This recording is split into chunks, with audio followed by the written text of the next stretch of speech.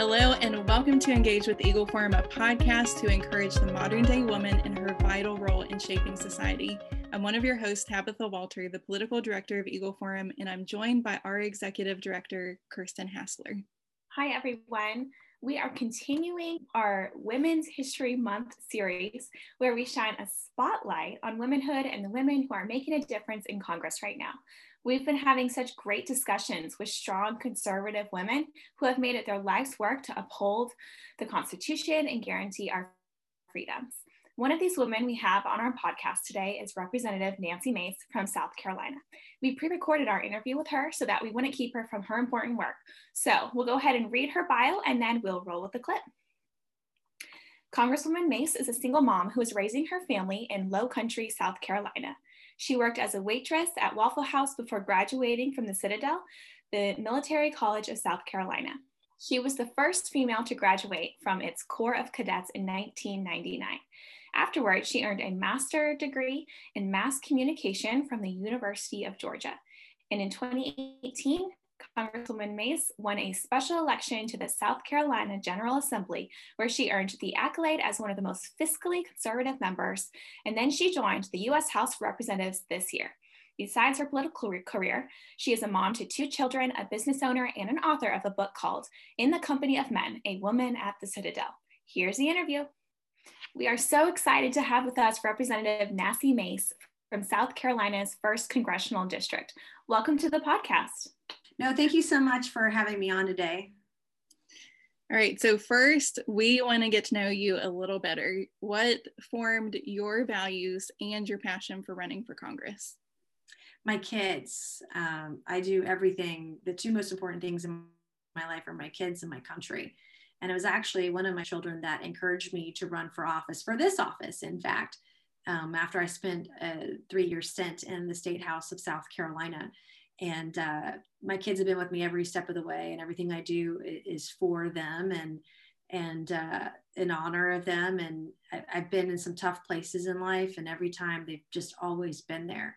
And they're amazing, amazing children. And I remember I think like 2 years ago, even one of my children came up to me one time and they were like, I was facing some very personal challenges in life. My family was, and it was one of my children that got me into going to church for the first time in a very, very, very long time. And so everything I've done, they've always really been the inspiration and an influence for me to work hard and to deliver. That's so sweet. Tabitha and I can really resonate with that since we're both mothers too. Mm-hmm. So as a woman and a mother, you have such a special perspective about how government policies really do shape our rights and our livelihoods. Mm-hmm. Yeah, because, our children are the future of America. And so we're, as moms, we're always looking through that lens. And so how has that shaped your views about different legislation that's come out this year? Well, it's really, parents, moms and dads, it's really about our kids' future, right? And what they're growing up in today is not what you and I grew up in decades ago, right? And we want to get back where we're, I think less divisive and more free. When we're free, we have a greater opportunity to be successful, to create businesses, to prosper, to live, grow up, live, work, and retire in the greatest country in the world. And I want to protect the freedoms that for my children's future. And so every decision I make, really, when I look at it legislatively, is how does this impact our country? How does this impact our children's future? And then my children's children, right? What are my grandparents? What kind of country will my grandchildren grow up in? I think that's really important too, to have that perspective on future, right? Because it's going to impact them. Right. Yeah, there's nothing like having children to really like rev you up about something or really care about an issue, And to test your patience. Right. Oh yeah, I'm convinced that if you have kids, you can deal with anyone in Congress. So learn to yell less, that's right. When you get frustrated, but patience really is a virtue. So. Yeah, absolutely. Now, you were the most fiscally conservative lawmaker in the South Carolina legislature, and now the proof is in your votes against recent spending packages passed by the House. The amount of federal spending over the last year has been outrageous. So, but you had no problem speaking out against these bills. Can you fill in our listeners what your problems the problems that you saw with this bill were? Yeah, well, this is a $1.9 trillion quote COVID relief package, but you really can't call it COVID relief because it's really a liberal spending spree. Only 1% of the original package was allotted for vaccinations, for example, and less than 10% of the overall total package went to COVID relief at all. And you saw Chuck Schumer try to get a bridge in New York, and you saw Nancy Pelosi try to get Underground Rail in her backyard, Silicon Valley. And you saw a lot of abuses of power in that package. And if we are going to do another package, it really should be focused on the people who need it most, those who are out of work, those who've lost wages, those whose businesses have been shut down. And we shouldn't be bailing out the Amtraks of the world, Obamacare, pension funds, et cetera. This should really be targeted relief to those who need it most. And we shouldn't be rewarding bad actors. We should not have a blue state bailout. We have many states like South Carolina, my home state, that have somehow managed to keep people healthy and safe while also keeping our economy going and keeping businesses open. And so we're not hurting as much economically because we've been very responsible and smart about the decisions that we make. But not every state's done that. Some states have taken it to extremes and not protected people's freedoms and the right to earn a living and to raise their children or allow their children to go to school, et cetera. And so we're in this really, really troublesome place. And now the US Senate is trying to do away with the filibuster. And if they do that, they'll literally get away with everything and dismantle our Constitution and dismantle the freedoms that we know it right now. And also in the COVID relief package, they're basically trying to create a welfare state. I mean, we all know the more people that get on the government dole, the harder it is to get off, and you're more reliant and dependent upon the government. And the government, if that's the case, the government has more power, control over, and authority over the individual and the family and everyone. So these are things that we should be taking more seriously.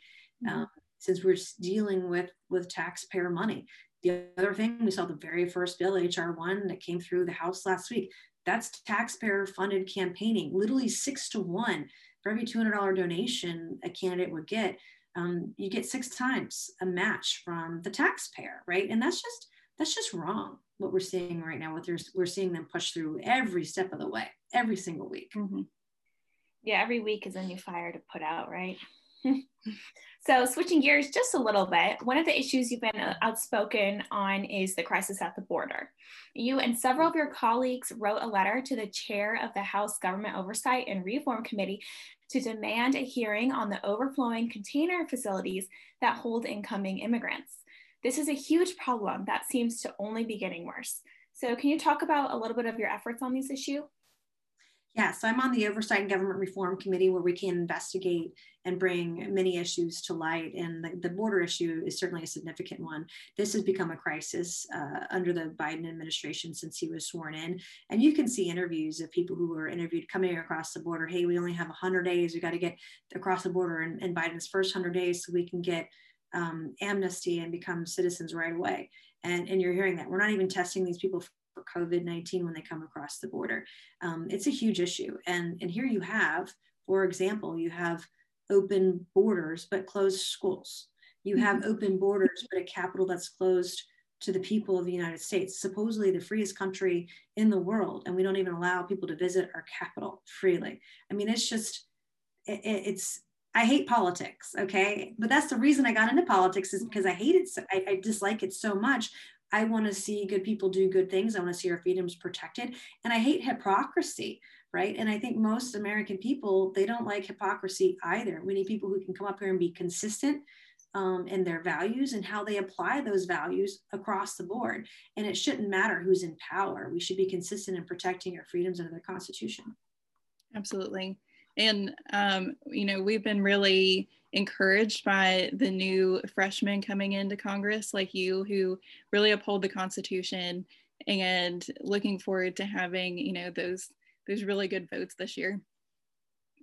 Before we wrap up, we just want to end on a lighthearted note, because it's been a rough year, both, for our families personally, but also politically.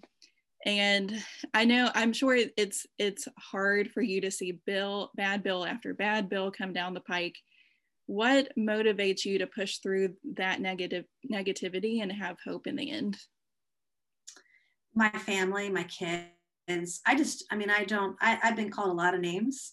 I've been told a lot of things. And every time I've been told no or that I can't do something, I've always said, watch me. And if you have a dream and you set a few goals and you work hard, you can achieve it. And for me, my inspiration in life over the last 15 years or so has been my children. And everything that I do is for them and for their future and working hard. And I want to set a good example for them that if you have a dream, this is a place where you can achieve it. I'm someone who believes in second chances. I dropped out of high school when I was 17. I was waiting tables at a Waffle House on the side of the interstate. And I had lost all hope for my future. And then when I went to the Citadel, I turned it around and I learned that if I worked hard, I could be successful. I ended up graduating at the top of my class. I had a dream and I set those goals and I worked hard to achieve it. And I didn't think I'd be alive at the age of 43, let alone be a member of Congress. And to see what I've been able to accomplish, where I've come from, all the failures.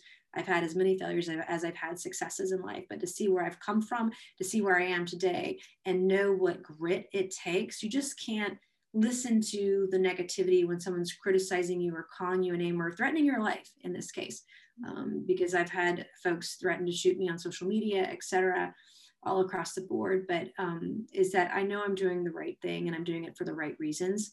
And I want to be here and be successful and be an effective member of Congress, but deliver on the promises that I made on the campaign trail, because nothing else really matters. Mm-hmm. Yeah, that's such a good reminder. Setting goals and pushing yourself to achieve your dreams is really, it's part of the American dream. That's something very unique to our country. And if you love your job, I love my job here, then it doesn't feel like work.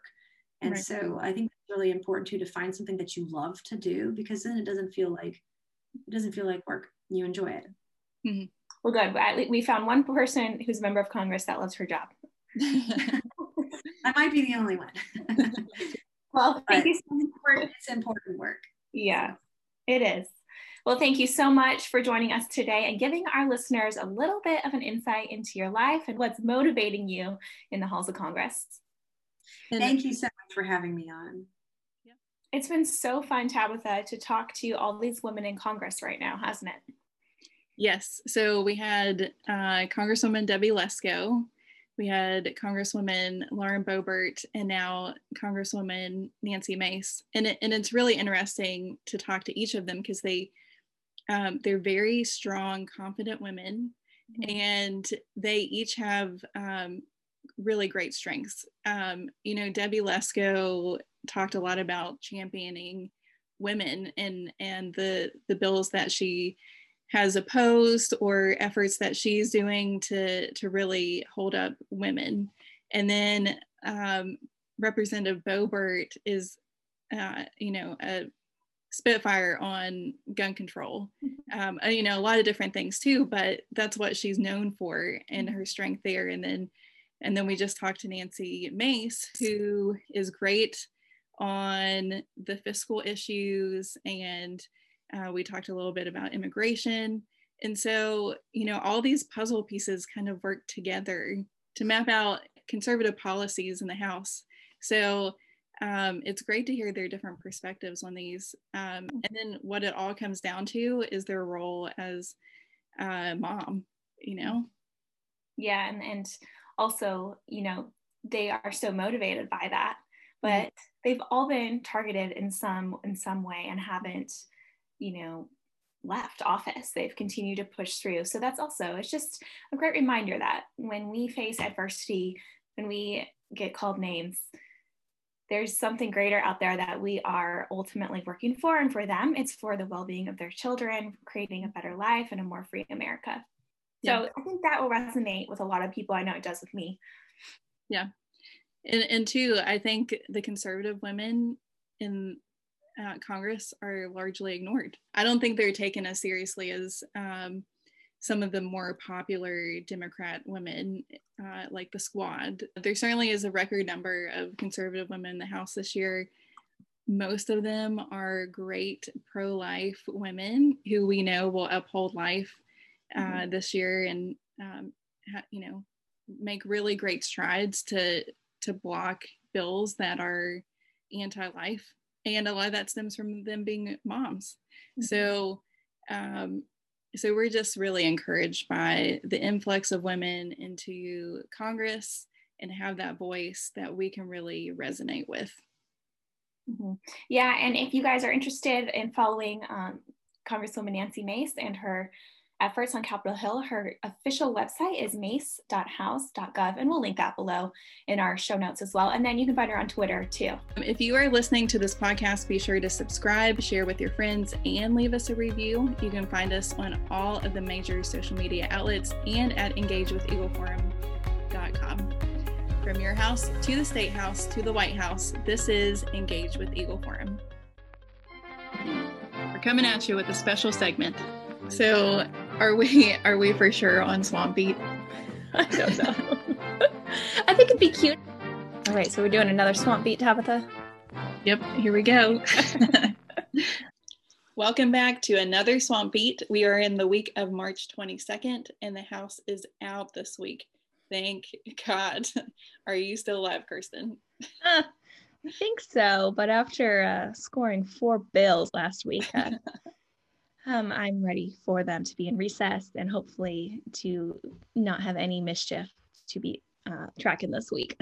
Yeah, amen to that. Well, we wanted to give you an update, though, of what happened last week and our predictions of what's to come. So grab a pencil and a paper because there is a lot. Yeah, the first bill to pass was HJ Res 17. And if you recall, this is a resolution to remove the 7-year ratification deadline of the 1972 Equal Rights Amendment, or the ERA. We talk about the ins and outs of the ERA in our previous Swamp Beat from a couple of weeks ago and in our podcast. So if you're looking for more information on the ERA, be sure to check those out. This has ended up being a 50-year fight. And guess what? Feminists are actually realizing that the ERA is bad for women. The feminist organization called Women's Liberation Front, or WOLF, voiced their opposition this week to the resolution due to many reasons, but mainly because of the changing definition of the word sex to include individuals who identify outside of biological sex. We are so happy to agree with them on many of the reasons to oppose the ERA, and the resolution ended up passing last Wednesday in the House with only 4 Republicans voting for it. Yeah, that's so good. And we're so excited to reach across the aisle and have, what they call strange bedfellows over here. Mm-hmm. The second bill that passed last week was the reauthorization of the Violence Against Women Act, which was HR 1620. Eagle Forum has taken a long stance against the bill because of a wealth of issues, including gun control, amnesty provisions, abortion-funded programs, and a lot more. Now, this year, they went a step further by eliminating the word women in the bill and replaced it with other words like people. This was a blatant attempt to make the bill gender neutral, despite the irony of the word women being used in the bill title. When the bill went for a vote in the House this week, an alarming 29 Republicans voted in favor, and that's a lot. Yeah, that really was disappointing. Mm-hmm. We have a lot more work to do on the SOGI issues if, that really does indicate that it's not over yet. Right. And the Senate hasn't exactly been silent on women's issues either. They entertained the Senate version of the Equality Act last week in a Senate Judiciary Committee hearing. One of the Republican-picked witnesses was author Abigail Shrier, who has done extensive research and writing on the subject of transgender issues. She did not hold back in her opening statement. She said, quote, "I have probably interviewed more transgender Americans than any person in this room, and I can honestly say that, excepting political activists, most do not want to obliterate women's rights in safe spaces. Most would never think of stealing women's scholarships by forcing young women into demoralizing contests with male bodies. But gender ideology, which is at the heart of this bill, is misogyny in progressive clothing. Gender ideology tells women and girls that they are not entitled to their fear or their sense of unfairness as their protective spaces are eliminated. In the name of inclusivity, you will have made it far less safe, far less fair, and far less inclusive for America's women and girls," end quote. There is no indication of when this bill will actually go through the Senate, but currently it would need 60 votes to pass, which really does seem unlikely at this point. If it sounds like we are repeating ourselves, we really are. All three of these bills are different versions of the same concept. They all erase women's rights. It's even more frustrating that they keep pushing these policies forward during Women's History Month of all times. Anyways, I digress. Eagle Forum is holding your representatives accountable by scoring all of these bills. Now, if you don't know about our scoring system, it's a great way to keep tabs on your representatives. When we have a bill that comes up that we want to hold a representative accountable for, we send out a score letter either in favor or in opposition of the bill. If they don't vote the right way, they get a lower rating with us. This is particularly helpful when you're trying to decide who to vote for during an election. You can find that information on our website at eagleforum.org. If you go to the drop-down menu, click politics, and then scoreboard, you go to a page that allows you to put in your zip code to see your representatives.